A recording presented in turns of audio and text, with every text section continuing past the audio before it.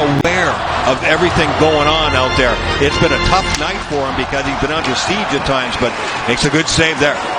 Nick Paul takes that puck off the draw, works it down the ice, leaves it for Stamkos, in, shoots, scores! Steven Stamkos!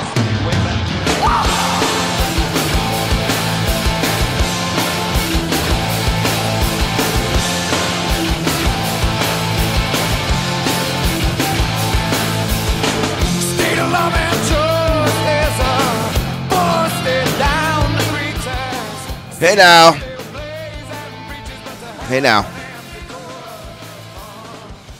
What is up? Happy Thanksgiving, everybody. It is the Sportscasters. My name is Steve Bennett. Great show for you today. Interviews with Greg Wyshynski, formerly the Puck Daddy. Now the guy running the world at ESPN. The hockey world, that is. And an author named Christopher Price, who also works for the Boston Globe. He wrote a book called Bleeding Green, A History of the Hartford Whalers. And he's on the program to discuss that book as well. We'll have one last thing. And then something special. We'll have the book club. And then something special for one last thing today. Instead of me babbling about something, those of you who have a child now know about this new tradition called Elf in the Shelf. We didn't have it when I was a kid. But it's big now, and Paula has an elf, and the elf's name is Matilda. And the elf returned the day after Thanksgiving. And the second day she was here, she sat where Paula records when we podcast, signaling that she wanted Paula to podcast. So Paula and I recorded a brief daddy-daughter podcast, and that will be one last thing. I will play that in its entirety. And I think people who enjoy Paula will enjoy that. And if you don't enjoy Paula, as Jeff Pearlman once told me, nobody cares about your kids. That it's at the end. No big deal. No hard feelings. You don't have to listen to it. Quick couple things before we get started. First of all, the World Cup is soul crushing. It's awful to watch. There's been a lot of 0-0 games. It hasn't been the best World Cup. And my team isn't in it. It's a disgrace they're not in it. It's their fault. It's FIFA's fault. It's UEFA's fault. Of course, it's their fault first. You got to make your kicks. You got to win your games. You got to score your goals. You got to qualify. There's no excuse for it. And just like there's no excuse for a system to be in place that could allow the number 6 team in the world and the European champions not to qualify. So no excuse for Italy. No excuse for UEFA or FIFA. No excuse for this tournament to be in Qatar. No excuse for Iran to be a part of it. And it hasn't been great yet. Like I said, a lot of 0-0 games. We'll see as today the third game of group play begins. Senegal and Netherlands have officially qualified for the round of 16. Other teams already have mathematically. But, the first group has been completed and Netherlands tops it. Senegal second, eliminating Qatar, who was eliminated, it seemed like before the thing started, and Ecuador. So goodbye to those teams. Later we'll find out who advances in the U.S., Iran, England, and Wales group, and we'll go from there. As for what I've watched so far, a novice fan, I think France looks very impressive. I think Spain is impressive. I'm disappointed in Argentina, disappointed in Germany. And Brazil, I would say, is still the favorite. Switzerland did exactly what they did to Italy in qualifying to Brazil yesterday, but Brazil was able to score at the end, whereas Italy was able to draw 2 penalties in the games, and Jorginho missed them. Brazil was able to draw a chance late, and it was expertly finished. Beautiful. So that's the World Cup. The Saints were shut out last weekend for the first time in 332 games. It's my most hated Saints team since the 1991. Let's put it this way. It's the worst Saints team since the 1999 Mike Ditka version, and it's my most hated team since 2014, but at least that team had Drew Brees, right? There was something redeemable about it. There's nothing redeemable about this team. They're mediocre, and to make it worse, they're penalized all the time. They turn the ball over all the time. They shoot themselves in the foot. Dennis Allen's a disaster, and they don't have a first-round pick. So things are going beautifully with the Saints. Went to the Sabres game last night. Actually went to the last 2 home games. The Devils game with my brothers and the game last night with Paula and Tammy and my dad. And it was a good game. Sabres lost 6-5 in overtime. Played the overtime winner there. Tough lesson to learn last night for the young Sabres. We had a 5-3 lead with 5 minutes to go at home. You got to win that game. Only got 1 point. I think they're 9-12-1 now. So 9-13, something like that. They do have a +2 goal differential.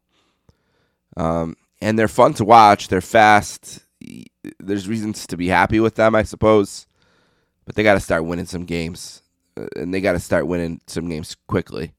Or this is going to be over, a wrap totally by January again. And I don't think they want that to happen.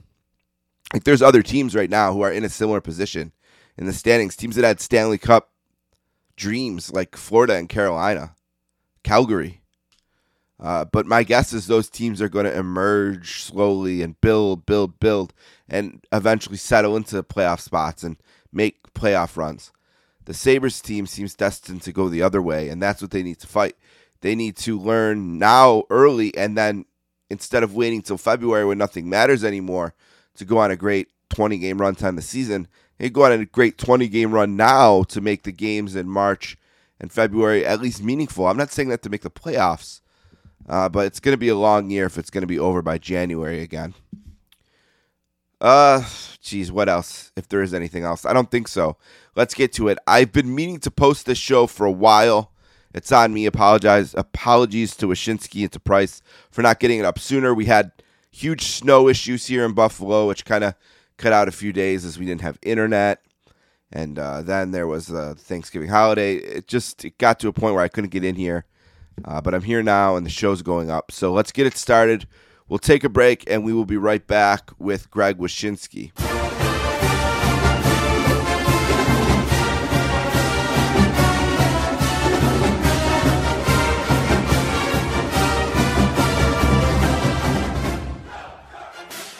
Our first guest today is from New Jersey, a Devils fan living on top of the world right now, a graduate of Maryland, and the guest on the second episode ever of the Sportscasters back in 2011. A warm Sportscasters welcome to Greg Wyshynski. Hey, Greg, what's up, buddy? Nothing much. Enjoying a wacky and wild season so far. In every sport. I mean, obviously, you know, as everyone knows, I'm a New York Jets fan. Right? Yeah, you're Jets. So things are going well. I mean, you're not well between you and I. Well, I'm not a Bills fan, luckily. I'm a Saints fan, so I do love the Sabres, but not the Bills. How the hell did that happen? Well, it's funny. It's a good hockey story because it happened because of the Sabres. So when I was very young, all I cared about was hockey and wrestling. The only things that mattered to me in life.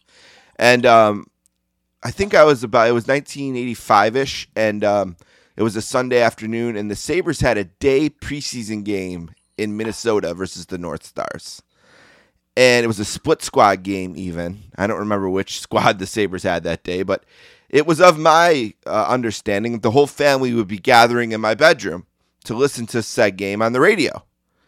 And I was rudely, in my opinion, told by my parents, no, they would be watching the Buffalo Bills game on the television in the living room, and if I was going to be watching the Sabres, I'd be on my own. So to which I promptly said, well, fuck the Buffalo Bills. I hate them. I hope they lose, which they did to the Dolphins that day. Okay. And the great wide receiver for them at the time, Jerry Butler, actually broke his ankle. I had come out of the bedroom to see the game stalled and was in great delight that Jerry Butler had been injured, which I apologized to Jerry about when I saw him years later.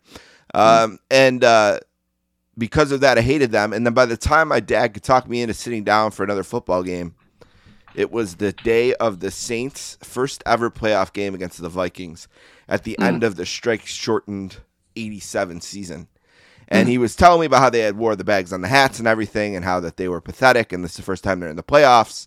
And their coach looked exactly like my grandfather, this Italian guy. It was Jim Mora at the time, and the Superdome looked really cool. And on like the second play, the Dome Patrol had a strip sack, and then Bobby Abear threw a touchdown to Eric Martin, and the Dome's just going crazy. And I'm like, wow, football is cool. This is awesome. And then they lost like 48-10. And I just sat there the rest of the day in horror as it just got worse and worse, and just fell in love with my team that day.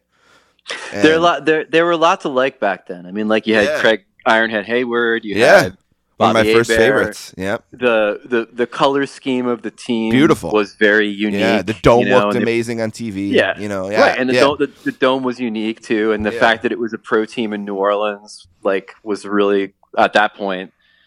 With the Jazz having left, like a pretty unique thing too. So I could see why they'd be attractive. But did you ever feel like you made the wrong decision during the Jim Kelly, Thurman Thomas regime? And here's why. So a couple years into being a Saints fan, I went to the Saints and Bills. First time the Saints were there. Saints and Bills game with my dad, and it was a typical December day in Buffalo, snowing and all that. John Fourcade was forced into emergency action for the Saints, and he was an Arena League quarterback. And my dad and all his friends were teasing me the whole day how they had no chance with this Arena League guy, and Jim Kelly and Thurman Thomas would kick our ass and all. And this was the year of the bickering Bills, so they were really an uneven team that year. And I said, no, I think we're going to win. And the Saints did. And so, like, about midway through the game, my dad kicked me out of the seats. He said I had to go down like 10 rows and sit by myself. He wasn't having me. And as the Saints were kneeling, victory formation, I started to feel something like on my shoulder, on my back. I'm like, what the hell? And I'm like, oh, no, people are throwing snowballs at me. And I said, I'm gonna tell my dad. My dad is gonna. And I looked, and of course, it was my dad and all his friends and all that. So I was like, you know what? I hate them even more. So no, I have hated the Bills with all my heart, and it's created the dilemma. Because when the Saints won the Super Bowl in 2010, January 2010, 2009 season, February 7th. I don't know, I said January, but whatever. When we won the Super Bowl, there was this moment where I'm like looking around in the room. And it's just all my friends and family who are all Bills fans, and they all have Saints gear on. And they're all there, like, supporting me and rooting for me and hoping for me. And, wow. I had just had surgery, one of my many. And, my brother was in charge of making sure I didn't rip the stitches out. He caught me in his arms when Tracy Porter, intercepted that ball. And I kind of lost my nerve for a second. And it's created this difficult situation where I so much want to reciprocate that support in their dominance this year, and and how close they got last year, and it's really difficult because for them it was easy because what do they care about the Saints, right? They have no feeling about them, but for me, being the one living in the city, it's been difficult because I grew a real animosity for them for the way I've been treated at the stadium every time I've been there. The Saints have never lost there, so every time since I've been a fan, they did before. Before I was born, but and they're never nice. It's besides Cleveland, the harshest road stadium I've been to. Now I've never been to Philadelphia or Oakland, some of the more notoriously mean ones. But as of the 7 or 8 stadiums I've seen the Saints play in that aren't the Superdome, Buffalo and Cleveland are the worst. So it's been hard for me. I try very hard publicly to be nice about it and to say, especially to my brothers and to my mom, like the really important people, to try to say like, yeah, I hope they get a win today. Like the Chiefs game last year. I was going into the day like, hey, I think you guys got a chance. I'm hoping for you. And then me, my daughter, and my wife are just like rooting for the Chiefs so hard behind their backs. Like alone at the house that night. So I'm a two-faced jerk. But yeah, it's difficult. The couple years that both teams were really good, and people are like, oh, I think it's going to be Saints and Bills in the Super Bowl. I was like, nothing sounds more lonely to me than that. I can't think of another thing that would be more horrible in my life because it's bad enough when they play a meaningless regular season game, which essentially they are. But anyway, as for the Sabres, I guess since we're talking about the Bills, we can talk about the Sabres to me. And very quickly, I went from optimistic about the 2022-23 Sabres to feeling like they're dead to me because you can't let you just cannot let that little piss pot come in here and do what he did to us. And I mean, and it was in typical Jack Eichel fashion. I mean, come on, the one goal's like a tap in, and then he's so anxious to get the hat trick. He's shooting it 200 feet down the ice blind, like with a second left. And then, acting like he's, he had just walked all 5 guys to score the hat trick. And he's just such a punk. But just that they let him do that to us, I don't know if I can ever forgive them. But they just seem to stink again. I mean, they've lost 5 games in a row. I know they're better. I got in this big argument with Mike Harrington over the weekend because he's just so sure that it's not a big deal they lost at home to Arizona. He says it's a football mentality to be mad about that. And I'm just like, the way the schedule was, you knew you had the tough games before, the tough games after. Just felt like that was a must game, and they just couldn't rise to the occasion in any way.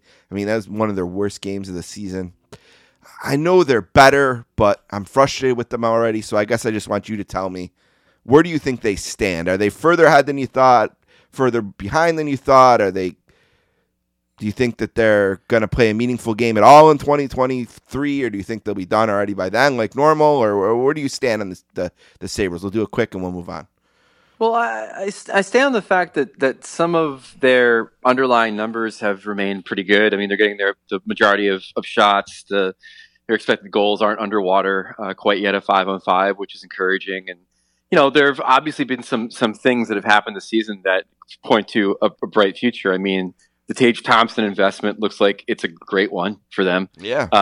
Which we've talked about before, how that his emergence as a top line player has really taken the venom and the toxicity out of one of the more regrettable transactions in team history. Yeah, it's no longer regrettable. Right, exactly. Yeah, that makes you feel good. Yeah. And then obviously the Rasmus Dahlin season so far has been great. I mean, it's the elevation of a guy to star status. We had our first NHL awards watch at the end of last month, and he was the clear favorite for the Norris based on how he has played. And the most impressive thing for me about him is that he's been able to continue to have a strong season with a couple of different partners, which is what you want to see from your best defenseman. You don't want him to be reliant on one guy. Like not to besmirch the guy, but kind of like how Aaron Ekblad was reliant on Mackenzie Weegar or that kind of thing.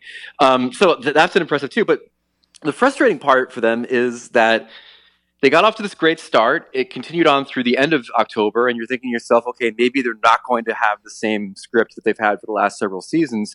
And then lo and behold, the wheels fall off and they lose a bunch of games in a row. It just happened. It happened later than it usually does, and so. It drives you insane because you're like, okay, there's all this forward momentum. They're playing well. They've gotten good performances out of people. Overall, it's been a pretty solid season so far. And then they just fall back into that abyss, and they can't climb out of it. So they needed to keep pace. They needed to not kind of fall apart. It's a very tough division, not only with the usual powers at the top of the standings, but also with an emergent team in Detroit. So it's really not the time to have things fall apart, and it looks like it's just happening again for them. Yeah, and you mentioned Dahlin and his different partners, and if I want to make an excuse for them, the one would be that they were very quickly down 3 starting defensemen. Right. You know what exactly. I mean? Very quickly, and it's tough because it happened it was like the 2006 Eastern Conference Finals again. It seemed like every single game they won, they're winning the game but losing a defenseman, which was the case in that series against Carolina. Win a game, lose a defenseman all 3 times. Right. And it just felt like that again. So I'll give them that and say that, because I think Samuelson was skating today. He seems ahead of schedule, which is good news. Joker seems to be just about back. So I can give him that. The thing going into the season that frustrated me is there were certain teams I felt that we were in this rebuild together that everyone just wanted to say, we're better than us. You know what I mean? And I felt like we needed to fight back against that. It was frustrating to me. There's this perception that Ottawa was going to be better than us. You know what I mean? Or maybe even Detroit, even if they were justifiably so. I felt like we've been in this with those teams for so long that we got to fight that perception. We got to be as good or better than some of those teams. And it started that way, specifically Detroit. I mean, they beat them up really good in a game here. Right. And and so I mean, I think that's part of it. But again, like it's hard to really. I know that Sabres fans are so tired of this, and that's part of the problem. Everyone's just done. It's exhaustion. And as a Devils fan, like I felt that same exhaustion last season when you come into the year, you're like, okay, on paper, there's some good things potentially happening here, and then they lose Bernier to injury, and then they lose everybody else to injury, and then all of a sudden it all goes down the toilet again, and then you get this year for the Devils, and like they're rolling and they look great, and it feels so good, and it makes the not anguish, but the disappointment of the last few seasons kind of dissipate, and so it's hard again to really like look at the Sabres season and be super angry if it doesn't work out. What happens if it doesn't work out? Well, you have Owen Power, and you have Dahlin, and you have a good collection of young forwards, and you'll probably have one of the top 3 players in the draft of a draft where there's 3 great players. And so, like, it's hard to really look at the Sabres season and say, okay, well, what a disaster. They're not a playoff team yet. When in actuality, like, the quiet part that we have to maybe say out loud occasionally is, like, it would behoove them to suck again this year. Like but we got to get past that mentality, though. That's got to be over here. They got to get past that mentality, but they're not there yet. Like Owen Power's a rookie. He's clearly going to be a great defenseman. Dahlin has now achieved that, where he's going to maybe be leveling up, on an annual basis. Tage, they've got some pieces now, but like having this franchise incubate for one more year before making that level up is maybe a good thing. And again, like a lot of it is also on Kevin Adams to realize when the right moment is to level up. Like it's not a coincidence that the Detroit Red Wings made a leap this year in the same after an offseason where Steve Yzerman had correctly identified this team as being ready to make the leap. And he went out and got David Perron, and he went out and got all these veteran guys, Kubalik and those guys that have made a huge difference on that team. So part of it also is Kevin Adams understanding when this and the money will be ready. There for him. The money will be there for him to do it. They have plenty of money to spend, and an owner who will spend it. And the flexibility too, because like it'll probably happen within the next year or two, where Owen Power's still on his rookie deal and all this other stuff. So like it's a matter of patience, and I know that's not the word anybody in Buffalo wants when it comes to this franchise, because they've been patient since Pagula bought the team for them to make the playoffs again, but. As we've talked about before, like the problem with the Sabres is that they are now on their like 3rd or 4th incarnation of a franchise within the last decade. With the changing of coaches, with the changing of GMs, with the end of the Eichel era. Yep. The sum total of it makes it feel a lot longer than it actually is. No, that's right. All that's true. Right. So I think when it comes to this regime and this era, the post Eichel era, like a little bit of patience is going to go a long way, and if it doesn't work out this year, that's going to be okay. Yeah, and I think I don't think I ever went into this season saying for me to be satisfied with them, they need to be a playoff team or anything like that. I knew that was, in the single-digit % possibility probably, But I think based on the way they finished the season, and then again the way they started this one, at least I wish there could be an expectation that we could play a game where we're sweating a little bit in February. Thinking like, okay, maybe if we win this one tonight against this team, we're only 6 points out or something. And even if it doesn't work out, at least we were battling at that point. Where it already feels like, man, if you don't get down there by December, you're going to be going down to a half-empty place that, is lost of all hope. No, your point's taken, which is that it's always good to be in a position where you're playing relevant games. And that goes for the same for a lot of teams, Detroit being one of them, that are in the league right now trying to level up, is that you don't want to be the example I always use is the Oilers pre-McDavid, right? Like they had all those great young players like Taylor Hall and Nugent Hopkins and players like that. And they just would not only not get within sniffing distance of the playoffs, they would be in the basement. And so it didn't do them any good to be that bad. Like, they ended up collecting draft picks and getting Draisaitl and McDavid. It all worked out in the end. But for that incarnation of the team, losing every season didn't allow them to level up at all. They just stayed bad. But again, the lesson might be stay bad because you'll end up with your generational players eventually. Yeah, I mean, I guess, if in the summer we're like, oh, thank God we got in that lottery because we got Connor Bedard, I guess maybe my attitude will change about this version of the team, Yeah, exactly. But at some point, you need to be out of that conversation. You know what I mean? Because I feel like we've had it the last 25 lotteries. But anyway, sure, but they're not. But they might not be good enough to do that yet. Like that's part of the issue too. Is that what we saw from them rocking and rolling in October when teams are still trying to figure themselves out and guys are getting into shape and everything else could be the anomaly. And this team on paper, the way it's currently constituted, isn't good enough to challenge for a playoff spot. So it may be hoping for something that's not there yet. Yeah, you could be right.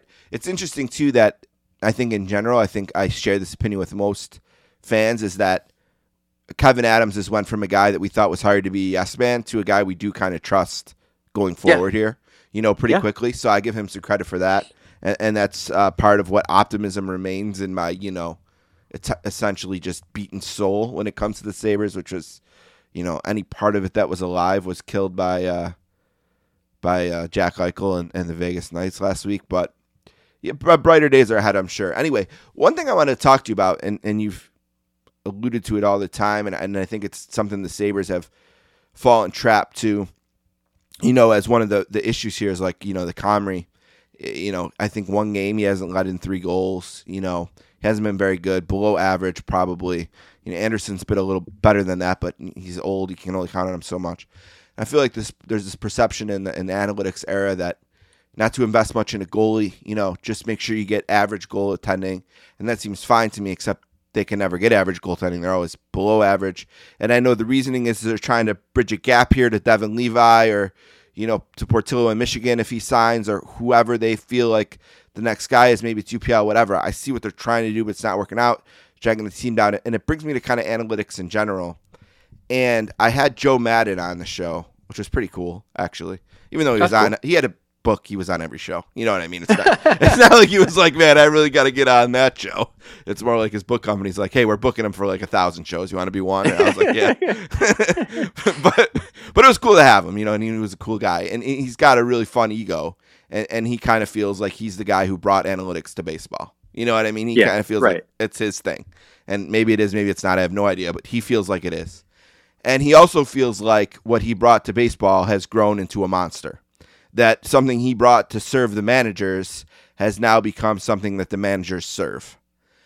And ever since he said that, and it was right at the start of hockey season, right around when hockey season was coming in and you're having more discussions about hockey, I've been thinking about analytics in baseball and analytics in hockey. And the one thing that analytics has destroyed for me in baseball is the conversation about it. That if you don't have a calculator in your pocket, if you're not ready, to talk about these weird things, you can't have a discussion with anyone about baseball. And I feel like we're getting to that point in hockey, and I don't know why we're doing this. I love the idea that people who are in charge of putting together the fourth line are using information that's really important to create a roster, to make sure that your fourth line player is someone like Asplund, and not someone like, I don't know, someone who's not good analytically and ends up being Cody Eakin. You know what I mean? You're making the right choices there, and that, you're using, it's good information to have organizationally. I just feel like as a fan, it's just turning me off to wanting to talk about hockey. I don't understand a lot of the stats. I don't know who's expecting the goals, why they're expecting the goals, whose decision it is that a goal should be expected on this particular shot, but not on this one. There's just a certain amount of it. And I look at what's happened to baseball and I worry about hockey, but I know you love this stuff. So tell me why I'm wrong here, because I'm willing to be. I'm not dug in, but I'm nervous. If any of that made sense. A lot of the baseball, I watched a lot more baseball this postseason than I had in a long time. I don't know why. I was just kind of into it. And the Mets obviously were briefly part of it, and then I kind of like that Padres team a little bit and was watching them a little bit. So I watched more on television than I normally do. And I agree with you that watching a baseball game on television now is kind of off-putting in the sense that the analytics in baseball seem like they are less explanatory than predictive sometimes. when somebody hits a ball and it's caught, and then the next thing on the broadcast you see is, well, it's amazing with that velocity. Really hard, yeah. Yeah, with that velocity in that direction, there's a 70% chance it's going to be a hit. I'm like, what does that tell me? Like, who cares? Like, It wasn't. Like, I mean, I understand the notion of this should have been a thing, but like on a at bat by at bat, perspective, it doesn't do anything for me as a viewer. Like, because I don't think that stat. I mean, maybe it brings in this, and I don't know about it. But like, what is the pitcher doing? What is the defense? It's all these variables that, if they are taken into account for that stat, you need to tell me, because at its face, it just seems like junk science. And you know what I think of, Greg? I think of the guys in Major League in the outfield that are arguing over the high ball, and they're like, "Who gives a shit? It's gone. It's too high." You know what I mean? It's who gives a shit? It's gone or it's not. I don't know. Yeah. But to go to your hockey point, like, I think the problem with analytics right now in hockey is that there isn't a lot of explanation. I think someone like you who loves the game would really appreciate all of the storytelling and analysis that comes from deep diving into statistics. It's just that they're quoted as being something important without a lot of connotation as to why they're important, and that's the issue. I've been having this battle with these absolute morons in St. Louis about Jordan Bennington. I've seen some of that. Yeah, and so like they're all like, what about the eye test, buddy? Watch the games. He's been incredible. Watch the games. Do this. Watch the games. And like, until very, very recently, and by that I mean like a game against Colorado recently where he had 45 saves, like all of his metrics were below replacement. Whether it was goals saved above expected, all of it. I mean, outside of maybe quality starts where he was pretty good. But when you look at those numbers, they tell you that he's not playing extraordinarily well given what the defense in front of him is giving him. And then you look at the traditional stats, and he had like an .885 save percentage. So there was no metric saving him. Well, old or new. The thing is, what their argument was in the wins, he's great, and in their wins he has like a goals against average of like under 2.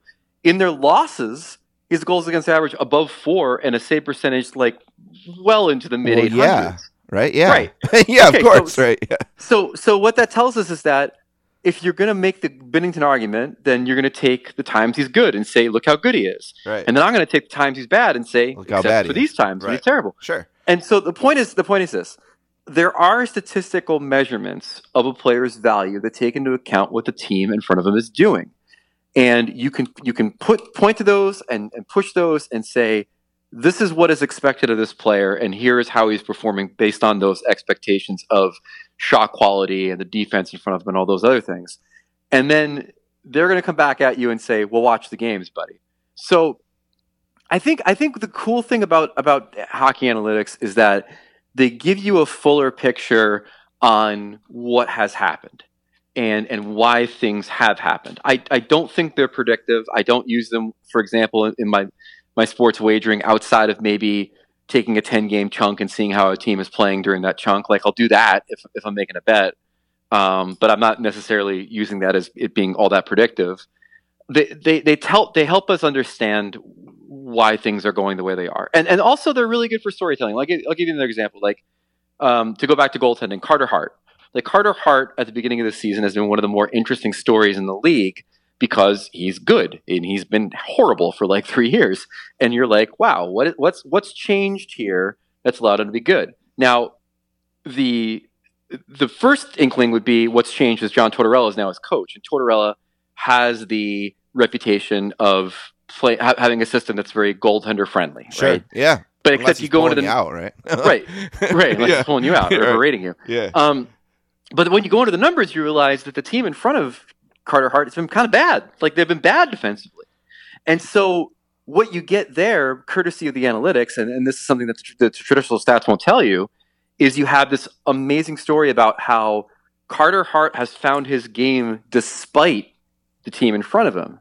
And you're not going to get that necessarily with, a box score or the eye test or things of that nature. But it tells you an interesting piece of information about the goalie's performance. And so I love analytics. You're right. I'm not slavish to them. I don't think that they always explain everything about a team. But I think that they're a hell of a lot more consumable and interesting and beneficial to being a fan of this sport than baseballs are. Interesting. I'm a guy who's watched a lot of hockey games, played a lot of hockey games, been to a lot of hockey games in my life, like a lot. And when I'm and I'm also a guy who really likes media. I'm a sports media nerd. And when I read a power rankings column, and I know that a person cannot be in 30 places at once, I very much respect them using these kinds of things to help organize what's happening in the league. Right. When I am reading someone who was at the game, I'm very much more impressed by them telling me what they witnessed at the game, and maybe this is an eye test kind of an argument in a way where I'm more impressed and I'm more eager to listen to someone who says, this is what I watched during the game. This is what I seen Casey Middlestat do, that was good. And this is what I see him do that was bad. I just respond to that better in that setting.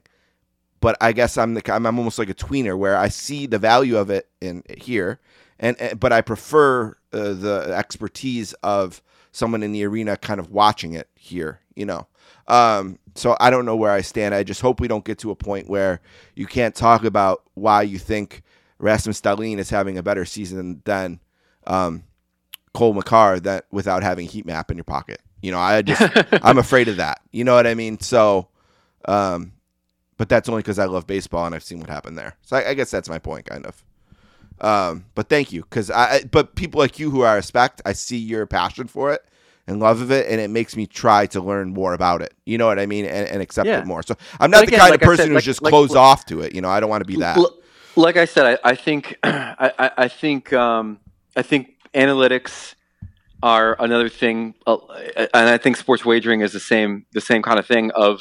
They've been thrown into traditional coverage so quickly, and in some cases so haphazardly, that people don't understand what they're looking at, the value of it, and they find it to be annoying because it's kind of getting in the way of the thing that they're normally used to seeing, right? And so the networks, I think ours has actually done a pretty good job. We've had Megan Chayka on a bunch of times to talk about analytics and explain what we're looking at. But by and large, when you watch a local coverage and they mention analytics, it's not necessarily going to be explained in a satisfactory way, and that's annoying. I mean, like if I tell you that this guy has -2 expected goals, you're like, well, like you said, who's expecting them? and you're there. Those guys are there. Just tell me what you've seen there.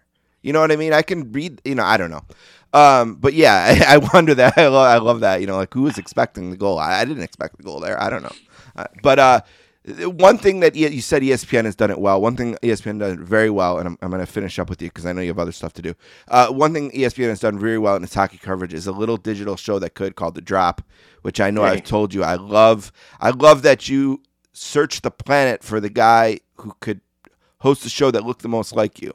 I respect that very much. You're like, I have to find someone who is very much appearing to be very much like me, and then we'll do the show. But I love the show. Just tell people about it a little bit, and why do you think it resonates so much with me, and why were you so smart to create a show that could connect with me like that, and why do you think it's going to grow as much as I do? Go ahead. I appreciate that, man. Yeah, it's funny. It's funny when we do a screen grab of the show and this has happened at least a dozen times where somebody will respond by, okay, so which one of you is Zelensky? And we right. both true too, yeah. swarthy people who kind of resemble the Ukrainian president yes. in a lot of ways. Me being Ukrainian, probably helps with it too. But The Drop was a show that we did as sort of a pregame show during some ESPN broadcasts. We got it was on Twitter. It was on ESPN Plus. It was fun. It was sort of the pregame show that I would want to watch, where it's irreverent and we have some guests on and have some fun. And so they decided, they have a YouTube channel for almost every sport, does ESPN, and they've gotten successful basketball shows and college football shows. And so they gave me and Arda a chance to kind of create something for their hockey channel. And so far so good. I mean, it's a new show. It's growing. It's a new medium for me.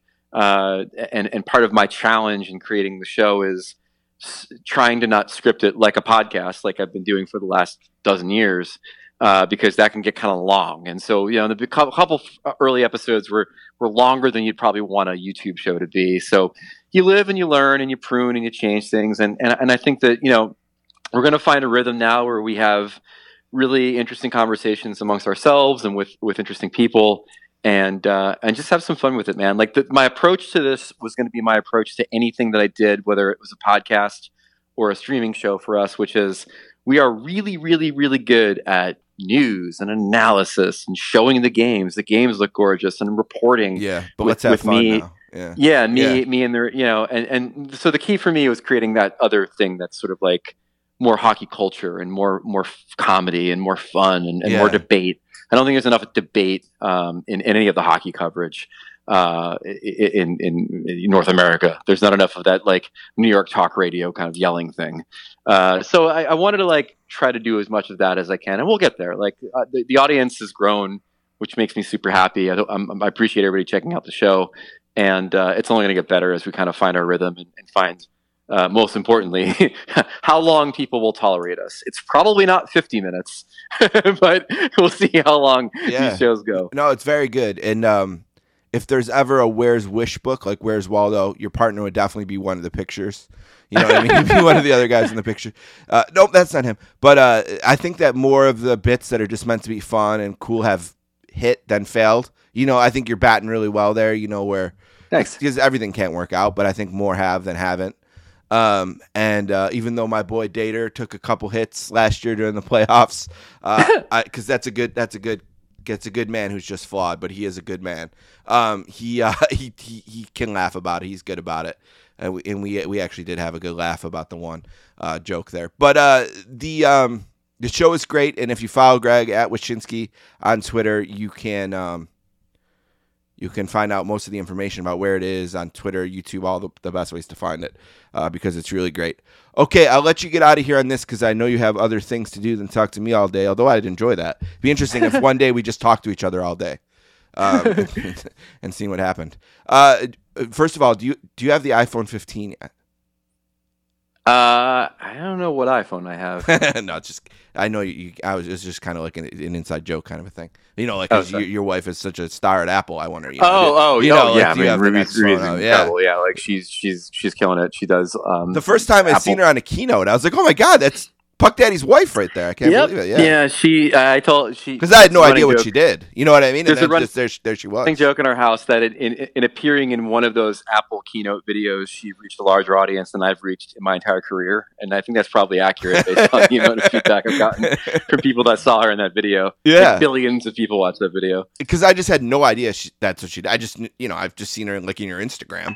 So that was wild. All right. Yeah, she's awesome. Last thing, I'll get you out of here on this. What about the season so far has surprised you the most, and what has happened that you most expected? What are those things?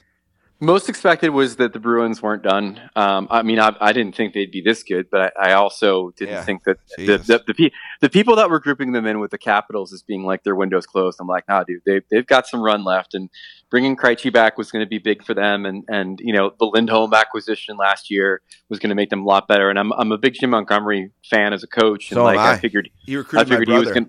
He recruited my brother. He's a super guy. Yeah, I knew that he would have a positive effect on them, and you ask them to a man, they'll tell you that it's his arrival that has really kind of like bumped them up to this level of effectiveness. So, and props to their training staff getting those guys back so quick. You know what I mean? Like, for sure. Yeah, props there too. Weathering that storm. So that was the thing I expected from a didn't expect it standpoint on kind of the negative side. Like, I don't know. There's some teams that are off to pretty middling starts.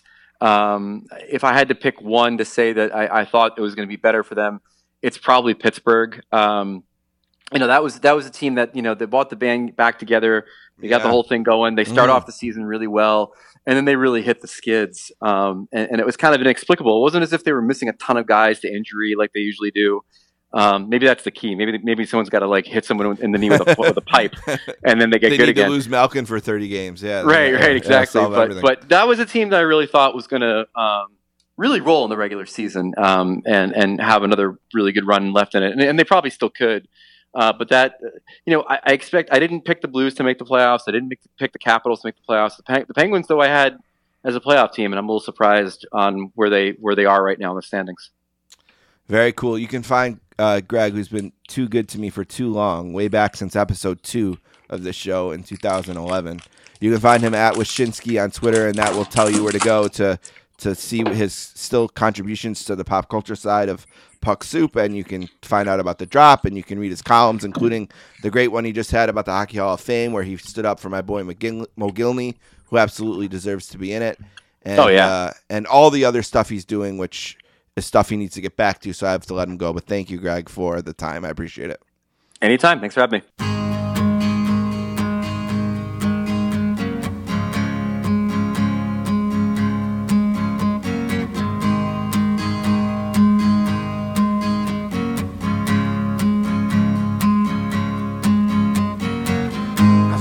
Tall, could have used a few pounds. Tight pants points, hollering out. She was a black-haired beauty with big dark eyes and points all her own, sitting way up high. All right, I want to thank Greg Wyshynski for being on the show this week. And a real quick book club update, and I mean a real quick book club update. The last book of the year is Bleeding Green, A History of the Hartford Whalers by Christopher Price. And we will close the book club out for 2022 in 1 minute. We'll do the interview with Christopher Price, and that clears my desk for the year. Next episode, we will do a Christmas books, gifts kind of a thing, books you could buy for your dad or your friend or yourself, put on your Christmas list. I'll go through some that I like this year. Then maybe if we do 2 more episodes this year, we'll do a best books of the year kind of a thing. And then we're going to look ahead to next year. The great blog that is out there about sports books, published there, All Sports Books Reviews is the name of the blog. It's got a great Substack you can follow at SPRT Book Reviews. On Twitter, they posted their list of the best books for 2023. There's a new John Feinstein book. Jeff Benedict has a book on LeBron James. Magic Johnson book. There's some interesting books about Italian soccer, which this guy really seems to like. I'm going to have to track him down so we can talk more about it. But it should be a great year for the book club. If you don't know about this account, like again I said on Twitter, it's at SPRT Book Reviews. I would check that out, and you can join the Substack and write in your email. You can get the blog about his list of sports books for 2023, or you can follow the long Twitter thread that he posted this morning with a bunch of books that are coming out and the authors being tagged and those kinds of things. So that is that for the book club for today, and for 2022, it's pretty much over.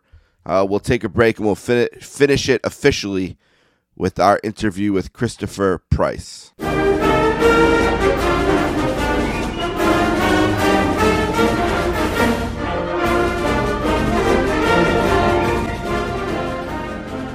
Our next guest today is from Massachusetts.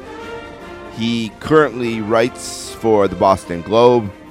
He spent some time writing in the Boston area for years now. He's a Northeastern graduate. He's making a sportscaster's debut today to talk about his awesome book called Bleeding Green, A History of the Hartford Whalers.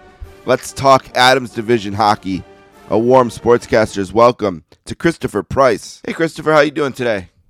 I'm doing great. Thank you so much for having me. Bleeding Green, A History of the Hartford Whalers is the book, and I was excited about it because I was an Adams Division kid. I grew up here in Buffalo, and I went to many, many, many Whalers games because they were the cheap ones. Oh, yes. Yes. And the Adams Division was a blast, man. Yeah. A lot of people forget it was the black and blue division, and it was one of, if not the toughest division to make it out of, because, whoever finished whoever made it out of that division, when it comes to the postseason, certainly had their bona fides. It was one of, like I said, one of the toughest divisions in the league. Yeah, I mean, even the years the Sabres were pretty successful, like in '93, they sweep the Bruins, and then they have Montreal who's going to win the Cup, and Mogilny, who had 76 goals, breaks his leg in Game 2, but still all those games were one-goal games. Three of them went to overtime. Montreal won 10-0 in overtime that year. So it was always very difficult. This was back when you could actually make the playoffs in the NHL. I don't know why the NHL decided to be a league where the fewest amount of teams make the playoffs relative to the amount of teams in the league. Back then, it was with 5 teams in the Division, 4 made it. And It was always fun. And like I said, I went to a lot of Whalers games because they played here a lot and they played on the week during the week, and we would get tickets to the games and go down to the Odd to see them. And they actually played the last game in the Odd too. Cool. It was one of those. It was, you talk about how tough the Adams division was, and I think both the Whalers fans and Sabres fans can, point to the fact that they were good at a really unfortunate time. That, a lot of it was because either the Bruins were doing well or the Canadiens were doing well. The Canadiens would eventually go on to win a bunch of cups, and the Bruins knocked out the Whalers a couple times, and also did the same thing to the Sabres. But it was just they were the misfortune of being good at a bad time. I don't know if a division has ever had more beautiful uniforms either. I mean, you got the beautiful Nordiques uniforms, the baby blue, the Nordiques, those are beautiful. You got the beautiful green unique Whaler jerseys. The Canadiens is iconic. The Sabres was really the nice blue and gold then, perfect. And the Bruins is also kind of iconic. So a beautiful division. Everyone dressed really well. Why'd you want to do this book? It was something that was very personal with me. I grew up in Connecticut. I grew up as a Whalers fan. And as an author and as a journalist, you very rarely get projects that kind of hit so close to home for you. I wrote a book about the history of the Cape Cod Baseball League. That was my first book. And that was equally personal. But this, for me, was a passion project because I grew up as a Whalers fan. I grew up going to the Hartford Civic Center and going to Wendy's in the Civic Center and going to the gift shop. The famous the Whalers gift shop, walk through the Whale. I had the 45 of Brass Bonanza. I was one of those kids who grew up and who lived that experience. And so it was funny. In 2016, my wife and I were sitting in the living room and we were thinking about, okay, what's my next project going to be? I just finished I think it was my 4th book. And she said, well, why don't you write a book about the Whalers? And it took me about 2 seconds to say, that's a hell of an idea. And so here we are. I interviewed about 100 people and, former players, fans, media. It was just, like I said, it was a labor of love. It was a real passion project for me. How much did the pandemic help? Did that time? Yeah. It really did, and I'm glad you mentioned that because writing a book is always kind of a lonely experience.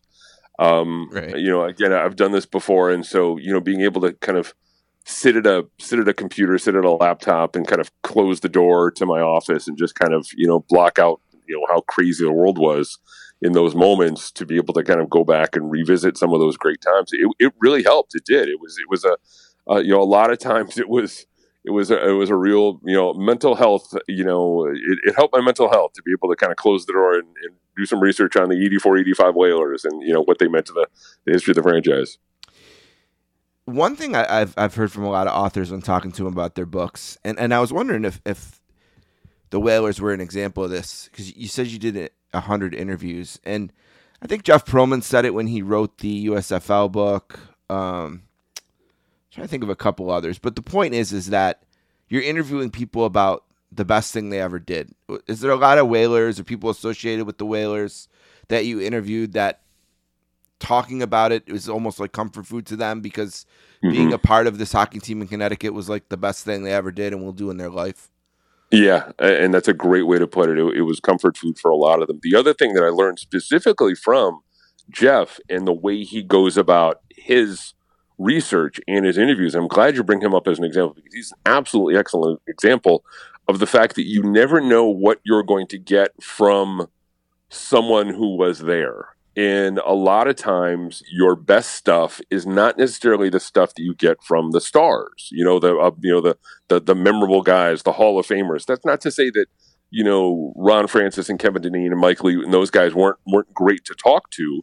But some of my favorite stories in this book came from guys like Dave Diebold, who played a couple of years in the late 70s, early 80s. Jordy Douglas, whose sign off was really helpful for me in a lot of ways when it came to getting trust of a lot of people. Andre Lacroix, these guys who were not necessarily considered the first names you think of when you think of the Whalers, but these guys told some great stories. They had some great fun. Kelly Chase is another one too, who kind of opened up his memory banks, and I think the comfort food analogy is a really good one, that they were able to kind of go back and revisit some of these great times, and they told some great stories. It was a lot of fun. Was there a sleeper interview, like the one guy that you wouldn't think of that just provided so much to the book he turned out to be invaluable? There were a few guys like that. Like I said, Dave Diebold, who gave me a lot of kind of local color. Not local color, but kind of background on what it was like playing for the Whalers and being a teammate of Gordie Howe in the 70s. Kent Mandeville, who was on the last team before they moved to Carolina, was great to talk to. Yeah, he was so cool to talk to. He told a story about how every month or so they would have, that last year, they would have a meeting, or every 3 weeks or so, they would have a team meeting, either in the locker room or whatever. And Peter Carmanos, the owner, would say, all right, we're moving to Columbus, and that's where we're going to move to, and that's, we're going to be the Columbus so-and-so. And then literally 3 weeks later, he would come in and say, all right, we're moving to St. Petersburg. That's what, and so, and those are stories that, no one else told. I was able to verify them, thanks to the work of guys like Kent. But, ultimately, to answer your question, there were probably like 4 or 5 of those guys who I went into the interview thinking, well, this is just going to be, this is good. This is going to kind of get some local color and kind of, a little more depth to some certain stories. But there were guys who really helped me understand what it was like being a part of the franchise at a key time. I was thinking when I was getting ready to read the book, like, who are as a Sabres fan growing up in Buffalo, who are the Whalers players that, just scared the shit out of me? And it's Dineen and Verbeek are the 2 names that come to mind for sure. But there was also a defenseman named Adam Burt who absolutely punished the Sabres. Not a goal scoring guy, but this guy was so damn solid, and it felt like every time, Mogilny or LaFontaine jumped over the boards, Burt did too, and he's just a really solid dude. And it feels like there's a lot of Whalers like that. You know what I mean? Yeah. That just these underrated guys in the franchise who kept the engine moving for all those years. Was it almost more fun to write about them than to write about a Dineen or a Shanahan or a Verbeek? Yeah, because when the Whalers were at their best, they really had the team building aspect of this down perfectly, and that they were able to surround some of those stars, the Verbeeks and the Dineens, with some really solid guys. They were able to kind of, it wasn't about collecting talent, it was about assembling a team. And I love Adam Burt. Adam Burt was one of my favorite guys to talk to. It's weird. The tough guys were great, were fantastic interviews. And I don't know what that comes from, whether it's just the unfiltered approach to, doing what it takes to survive in the National Hockey League or whatever. But, Burt was great. Burt told a story about he would fight Cam Neely a lot. I bet. I bet. And he got dotted a couple times by Cam, but he was able to get his shots in. And the great thing about Adam Burt, and I don't think I include this in the book, Adam Burt went on to, and now he's a chaplain. He's a man of God, and he, for a while, I don't know if he still is, but for a while he was the Jets team chaplain. So I love his career arc. I love, not only what he did in the National Hockey League to survive, he did what he did, but the fact that he would go on to be a priest, I think is a fun story. Yeah, you gotta love a guy born in Detroit, Michigan, plays his hockey in Hartford, Connecticut, and ends up praying with the team in Winnipeg, Manitoba. Like, you gotta.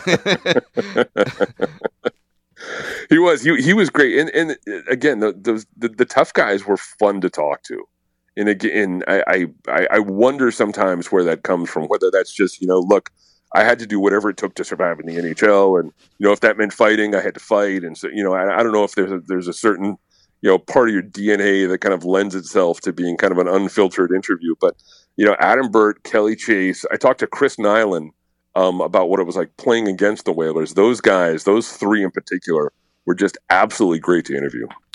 One thing I was thinking about when I sat down with this is like, okay, what do I remember most about the Whalers? I remember the uniforms. I remember the song, obviously, from my NHL, 94 days. Oh, yeah. Yeah, I remember Deneen, and I remember, Verbeek, and I remember going to the games. I remember him being here for the odd. I remember the mall. They played at a mall, and like as a kid, an 80s kid who loved going to the mall, I just was like, wow, you can go to the mall all day and then see a hockey game at the end. Like, it's trying to just comprehend what that even meant was just like mind blowing for me at the time. And I've actually seen Pearl Jam there a few times. And it's, later incarnation here. But here's what I didn't know. What's the best season? What's the best moment in Whalers hockey? You know what I mean? I think I felt like I identified them a lot the same way I do with the Sabres, like, not a championship winning team necessarily in the NHL, but certainly I'm sure have their moments like we do. Derek Plant scoring in Game 7, Round 1 against Ottawa. That's a big deal. Mm-hmm. People in Buffalo, nobody else cares. And I just wonder if the Whalers are like, what's the signature moment in Whalers history? For them, it was most likely the 1986 postseason, where they beat the Nordiques in the first round. They pushed the Canadiens to a seventh game overtime in the next round. And the people who were part of that team are quick to tell you or quick to remind you that 1986 team absolutely vaporized the Calgary Flames. And if you remember, the Flames knocked the Oilers out of the playoffs. And that was the one year where Gretzky was at his absolute peak. Right. That was the Steve Smith year. Yeah. The Steve Smith, exactly. Yeah. The Steve Smith goal. Yeah. And so you think back on that if you're a Whalers fan, and if they could have found a way to beat the Canadiens, the Rangers would have been next, and they absolutely they crushed the Rangers in the regular season, and again they absolutely destroyed the Flames, the two times they played that year. And so it's a lot of what if, but the 85-86 team was great. In the single peak moment for that team, and I read about this in the book, is the Kevin Dineen overtime goal in Game 4. And if how outside of the TD Garden, there's the statue of Bobby Orr where he's flying through the air, and if they could erect a statue that commemorates the Whalers, it would be Dineen kind of throwing his hands up in the air after beating Larry Robinson and then Patrick Roy to score that overtime goal, because there was a feeling in that moment, and I remember it distinctly. It's funny, as I'm talking to you, I'm getting goosebumps about it, that the Whalers had arrived, that they were able to stand toe to toe with any team in the NHL. They were able to, the thought that they could knock off the mighty Canadiens was real. And so, they really, for me, and I know that there were other peak years. Obviously the first team, they won the Avco Cup. The Gordie Howe team, the first year in the National Hockey League, they had Gordie Howe, they had Dave Keon, and they had Brett Hull on his last contract. And so that was memorable as well. And, they were able to beat the Soviets in 1977. But really for me, the absolute zenith of that franchise was that postseason, the 1986 postseason. And I mean, just to go Game 7, overtime versus the eventual Cup champions. Mm-hmm. I'm sure if me and you watch that overtime of that game, you think like, if this bounce right here doesn't happen, we have a different Cup champion. And in 1986, who knows, the career trajectory of Patrick Roy is maybe different.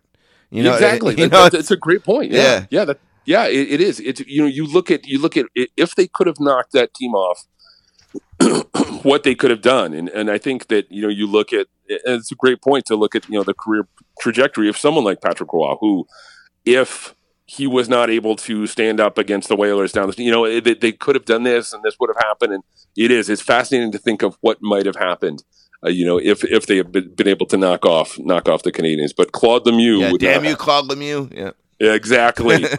Exactly. I was just listening to, I'm a huge Howard Stern fan, but I'm a catalog guy. I haven't listened to a new show since like 2014. I just listened to old stuff, and they had Claude Lemieux on the day after they won the Stanley Cup in New Jersey, and he was sanctioned to Jackie the Joke Man to poop in the Stanley Cup. It was a joke. It was fake. They were just scaring the hell out of Gary Bettman, I guess. But I'll say this, man. If there's one guy who throughout the league, I hate Claude Lemieux for what he did. Right. And I know that, the guys in, if you're a Detroit hockey fan, Right. you feel the same way. Yeah. But the guy won. Sure the guy did. won. He did. Wherever he went, he won. And so it's kind of it's difficult to admit, but Lemieux, he's got quite the resume as a result. Yeah, I think that season's a good example too. I think he had like 4 goals all regular season, and then he won the Conn Smythe. You know what I mean? Yeah. In '95. My brother was on the greatest Connecticut hockey team of all time, the 2013 Yale Bulldog National Championship hockey team. Nice. College hockey sort of, I guess, had to take over here in absence of the Whalers, and they've done pretty well.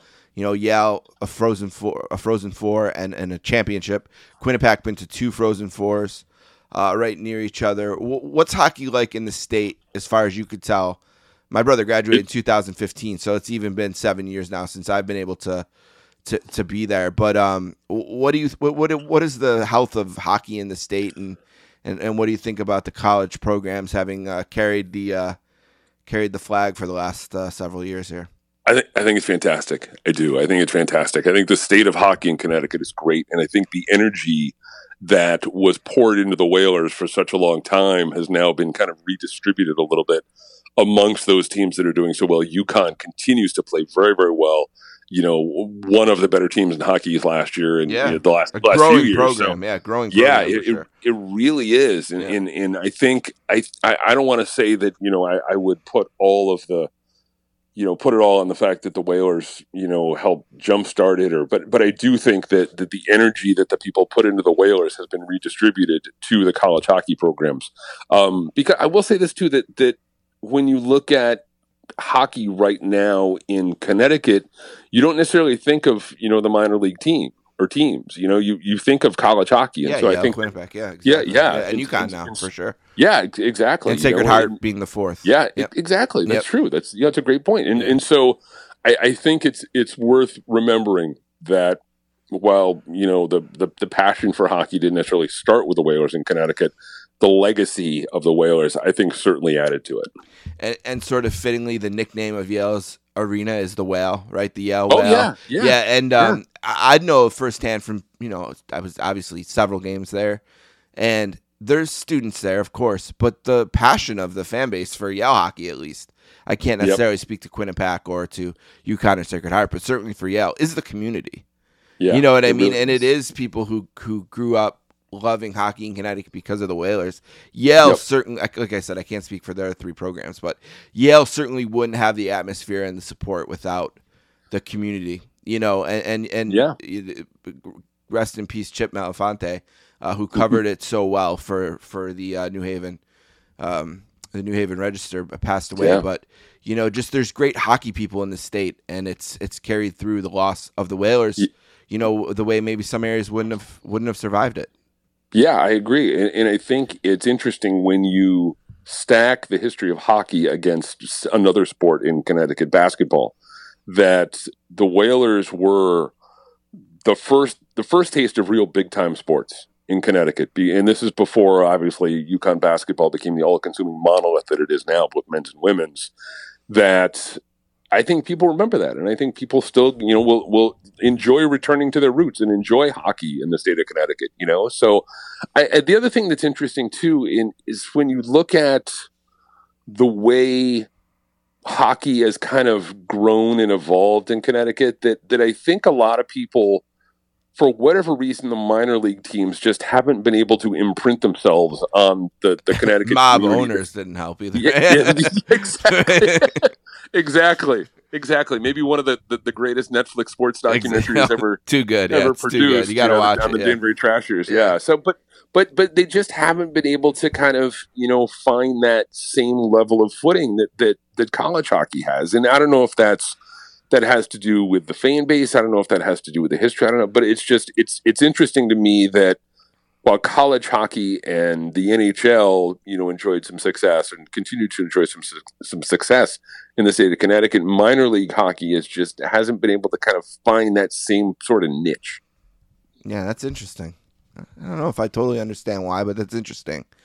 Maybe there's just only so much time in the day for it, and people have to redistribute their energies to the college programs like that. You know what I mean? Yeah. I think as you brought up, I think there's some way to identify with the college programs. If you have a friend or if you have a family member, or if you can identify, or you go to the school, there's a level of permanence there, Sure. and I don't think you have that same level of permanence, at least when it comes to personnel. That I don't think that level of permanence exists when you're talking about minor league hockey as opposed to college or pro. Yeah, and I know that the people in New Haven are proud that Yale is there. You know what I mean? That means something to them. So I think that there's a level, and then the Quinnipiac, they built that program from D3, to a D1 power. As much as I hate Rand Pecknold as a rival, you absolutely have to tip your hat to what he's built there. I mean, because they have a beautiful rink on a hill. You know what I mean? That they pack now. And, they've been to 2 Frozen Fours, and they're a threat every year to go to another one. Yep. So you have to tip your cap there. What do you think the future of hockey is in the state?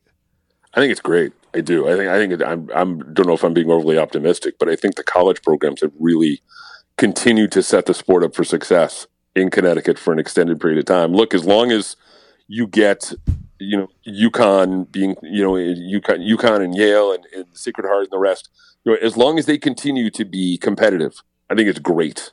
I really, really do. I see nothing but good things for hockey in the state of Connecticut. Yeah, and they've experimented with tournaments, with all 4 playing on the same weekend. Yep. And they're kind of moving that around the colleges, which I think helps. I would love to see a Beanpot style tournament. Yeah, they have done it the last couple of years. Yeah. They've done it the last couple of years. It's going to take time to grow it. You know what I mean? Yeah. The Beanpot didn't happen overnight, obviously. Yep. Yeah. And I think maybe the first one I remember, I know from the Yale fans and stuff, is like people expected to walk into the Beanpot. You know what I mean? And it's like, give these teams a chance, to build. Yeah. Because Yale and Quinnipiac have a rivalry, but other than that, the 4 teams don't necessarily. Sacred Heart's in the Atlantic. UConn is in Hockey East, so it's 3 different conferences for 4 teams. Yeah. But I think that would be the kind of thing where if they could, you could pack the XL Center with 10,000 people. It's just it would be fantastic. I think it'd be huge. All right, the Sportscasts are here with Christopher Price. His book is called Bleeding Green, A History of the Hartford Whalers, and it takes you all the way back to the pre-NHL days and through the NHL period and then into the future. You can, of course, read his work at the Boston Globe. He's been a New England man pretty much his whole life. Northeastern guy, right? Were you a big hockey fan in Northeastern? Oh, yeah. Yeah. Did they win the Beanpot while you were there? They won the Beanpot. They won the Beanpot once when I was there my freshman year, and I thought I was convinced because they won the freshman. They're going to win all 4. Year, they're going to win all 4. They're going to win a bunch. They're going to be in the Beanpot finals every year. There's going to be Beanpots every single year. Well, they didn't win another one for another 20 plus years, so it was just like, all right, fine, whatever. But yeah, it was part of it's part of your weekend. In Northeastern, go to Matthews Arena, watch the Huskies. Yeah, when my brother was in the USHL. His goalie was Clay Witt, who ended up going there. And Clay was really, really big on trying to get other guys to go there. So my brother went to a visit there and really liked it. In the end, he just had a chance to go to Yale. I don't know. He went to BC, Michigan State, Northeastern. It's a wild time to be in that position, especially because we're just regular people from Buffalo, But I'll say this, man.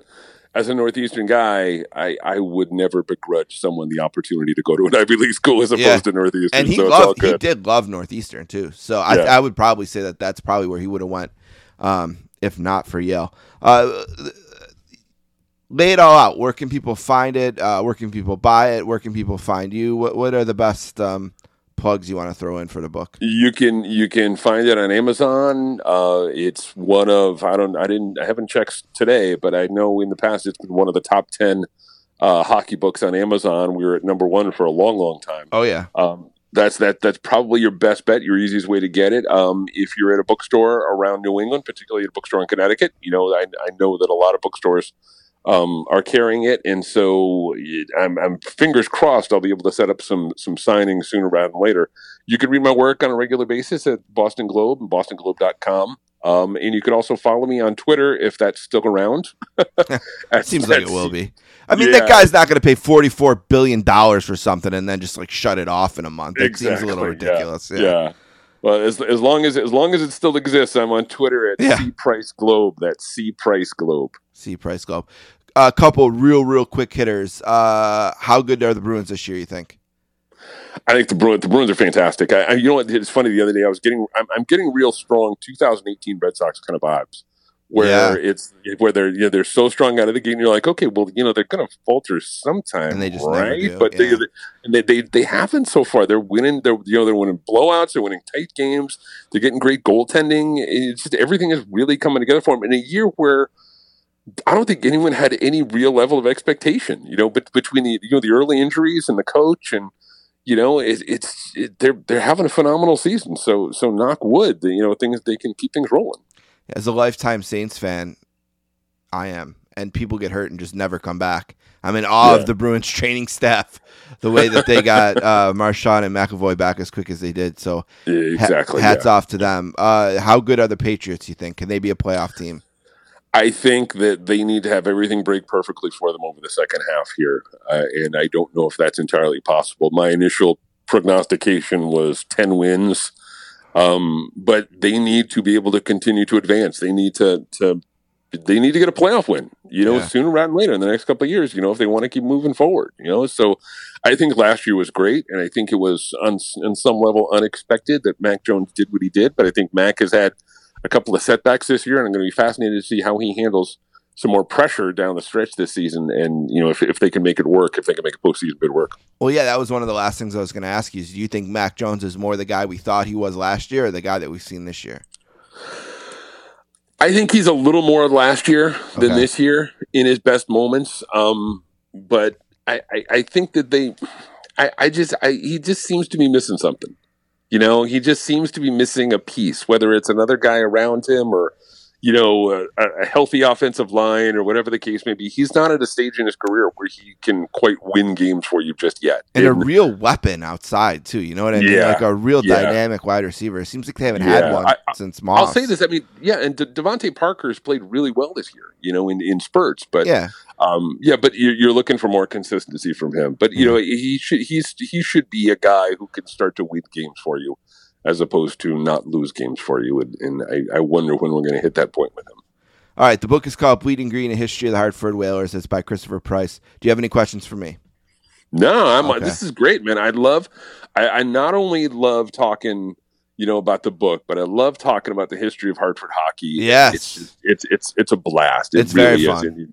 Yeah, and I'll say this, man. You asked me some questions that I have not been asked before that are really, really good ones. There's great stuff in here. I really appreciate that. I really appreciate that. There's really great stuff in here, and there's some stories in here I didn't want to give up. I was kind of dancing around them, but people are going to love to. When you think of the things that I mentioned that remind me of the Whalers, it's in here. You want to know more about Brass Bonanza, it's in there. You want to know more about the Mall, it's in there. You want to know more about Pat Verbeek, it's in there. You want to know more about Adam Burt, like for some reason I did because I'm demented. That's in there too. So I definitely recommend it. Again, it's called Bleeding Green. All right, very, very, very last thing. Do you think there's ever an NHL team in Connecticut again? I think it's an awful long shot, and I think it starts with them building a new building. I don't think the XL Center could support it, and I don't know if anyone financially could support that right now. I think the one takeaway that I'll leave you with on that point is I talked to people in Seattle about how do you go about trying to get your team back? And the guy said, and I talked to the sports radio guy in Seattle, and he said, look, always keep fighting, because you never know when there's a billionaire hedge fund owner around the corner who loves the Whalers, who grew up as a Whalers fan and wants to bring, hockey back to Hartford, professional hockey back to Hartford. So stay in the fight. Stay in the fight. I think it's a long shot right now, but you never know. Awesome. Well, thank you for the time. I appreciate it and love the book. Thanks for allowing me a chance to read it and promote it with you. Oh, no worries, man. No worries. My pleasure.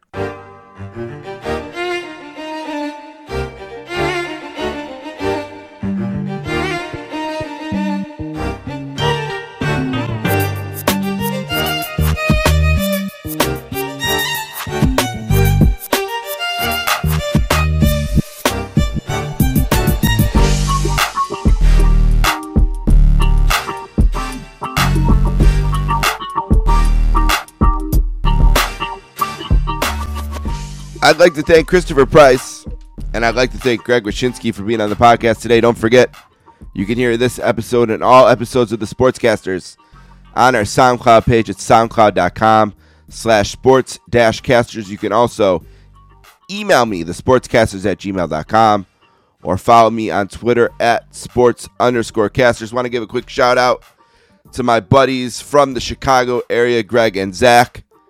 Still working hard on what might be their entry into the podcast space or some other area of sports media. Love those dudes, always encouraging them. They're kind of my guys. And I'm sure they're disappointed about the shoulder injury to Justin Fields and a disappointing Bears season. Of course, I can feel their pain. Don't forget about the 24-inch podcast at 24-inch podcast on Twitter, at 24inchpodcast@gmail.com. We have a new episode about Survivor Series 1991 and this Tuesday in Texas that should come this week as well, depending on Dave's schedule. He's had a rough couple weeks that just keep getting rougher, but you can find all episodes of the 24-inch podcast where you find the episodes of this show. At GF Allentown Pod for my buddy Peter Winson and the Ingredients from Allentown podcast. Follow him there. And let's see, is there anything else? You can follow my buddy at Adrian Dater, at ADater on Twitter if you're into the Colorado Avalanche. Shout out to Bill McGrath, Fred Cass, everyone who listens to this podcast. I'm thankful for you all, and I'm excited to let you hear this. So I mentioned it earlier. Paula has an elf on the shelf. The elf on the shelf's name is Matilda. She spent a night in the podcast room the other day, and because she was watching us, Paula and I recorded what we call Daddy-Daughter podcasts. We often do these when Paula just wants to talk. We're encouraging her to do the Paula pod, which she's going to do as her time kind of opens up a little bit as the winter comes here. But this is something we usually do privately, and we'll listen to them or share them with my parents or Tammy's parents or whatever. But I thought that this would be cool to, in the spirit of Thanksgiving and the start of the holiday season, to, as opposed to one last thing today, to share that. So with that said, ladies and gentlemen, the Daddy-Daughter Pod. And we'll see you next week or the week after that soon for another episode of The Sportscasters.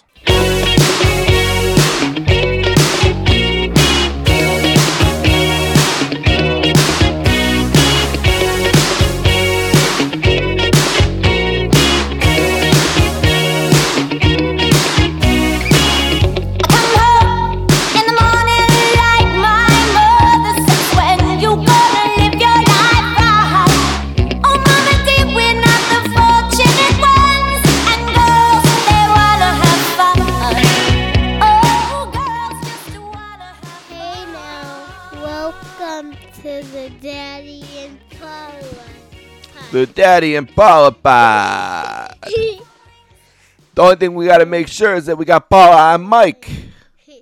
I'll try my best. Okay, why are we doing this special edition of the Daddy-Daughter Pod tonight? Because our elf is watching me. Yeah, our elf Matilda came to town the day after Thanksgiving like she always does. And after spending her first night on her Christmas tree, which is usually where she spends her first night, she moved into the office and sat right across from where Paula's seat is in the podcast room, kind of saying without saying, I want to see how your podcast skills are. Because we know she wrote in the letter that she listens to the 24-inch podcast, right? Why making toys? Wow. That's what they listen to when they're getting their toy making on. Tell the listeners what else the elf has been up to this off season that we found at Walmart? She made her own cereal, and yesterday she spilled it. She spilled her cereal all over our living room. Trying to eat it, she got a bowl out, and she had some cereal in the bowl, which was in the tree with her, and then half the cereal was on the ground with the box open. That was crazy. What else did Matilda say in her note to you, Paula? She said that I need to work on cleaning my room, but Keep your room clean. What else? she didn't really say what she was looking for, so I guess she didn't really say what she was looking for. She just said clean my room. So what else she said was, I think, can I get the note really quick? Yeah, go get the note. So Paula's going to get the note real quick, and then I guess I can read it, and we can kind of go over what it said. But Paula's elf Matilda, she's been coming every year since Paula was a baby. She keeps an eye on Paula. She actually knows a friend of ours named Perfecto, and Perfecto communicates with her for us when we need to. And basically what Matilda does is she comes back and forth from the North Pole to Buffalo every day, and she gives Santa Claus messages. She brings stuff back.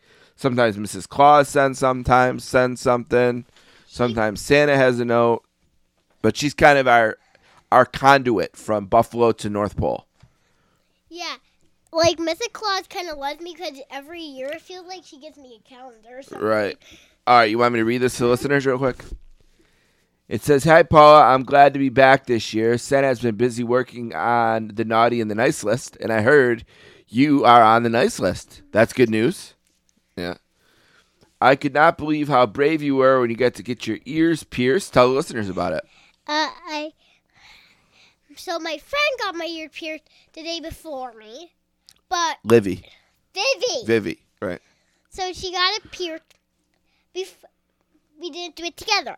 So my mom thought, oh, we have a half day, this booker. We went to the play called Cowpoke. Kind of funny. Yeah. And they literally professional did my ears. And I can switch the top part whenever I want. Awesome. They look beautiful. Also, you're such a good cheerleader and dancer. I was so happy about the wonderful news I heard about your school report because Paula got her report card. There were no elves. No. Or bees? No. She did really good. I got A's. Yeah. I was proud to tell my elf friends how my Paula is working so hard in school and such a sweetheart to her friends. I love being able to brag about you to my fellow elves. Please make sure you're keeping your room clean. That's something Paula has to work on. Yeah. I was nervous about flying in there and getting hurt in that messy place. Is it really that messy? Our friend Perfecto says it's filth. Really? He said that right now? That's what he said in the past, right? Yeah. That's the word he uses, filth. He says he can't do his show on filth. Now, Yeah. Guess. Us elves are really enjoying listening to the 24-inch podcast, where we're busy working on making all of the toys. Love, Matilda. That's our other podcast that some of you might not watch. That's a really nice note. So what are you, Paula, most excited for during elf season? Like, what do you want Matilda to bring? What do you want Matilda to see? What do you want her to tell Santa? Like, what are you hoping for? I want Matilda to bring... I want her to... Well, you like calendars, right? Yes, I will. But this is something that nobody should know, but it's a secret. Okay. I want a bluey house for baby so badly. Okay, the what? The bluey what? The bluey house for the babies. Oh, the bluey house for the babies. Yeah. Not for, like, the babies, like the 3-year-olds, the big one. Okay. I know it's kind of funny, but I like boy. Okay, not bad. Okay, someone in my class also likes some baby. What else? I'm excited because Matilda is always so funny. She last year on one of the Saint games, she literally got me water and she got us chips in the Saints bowl. Yeah, so we're gonna see if she's gonna watch the Saints tomorrow. We're thinking she probably will. Yeah. And Uncle Anthony's coming to watch. Uh-huh. So you're excited about that? Should be a pretty good day tomorrow. Yeah.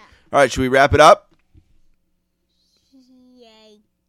guess. Any last words? Anything else you want to mention?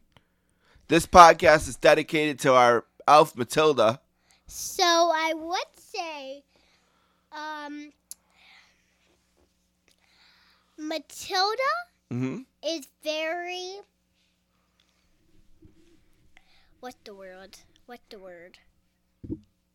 Nutty. Nutty. Yeah. Magical.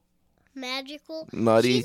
She's really nutty like me. Yeah. So that's good. You guys are a good pair. There's a little funny thing. Okay. But the person will probably know about. No, it's not a funny thing. Okay. I'll figure it out. So, do my listeners know that I wasn't sleeping when I was a baby and 5? Probably, yeah. Well, now I sleep so Matilda can come. Yeah. It's Santa. Yeah. Works out pretty good. All right, we are going to sign off now, but we'll come back later this month to give you an update on what Matilda's been up to. Maybe we can update the listeners here and there. All right, from 1420 Welk Road in North Tonawanda, I'm Steve. I'm Paula. And we are out.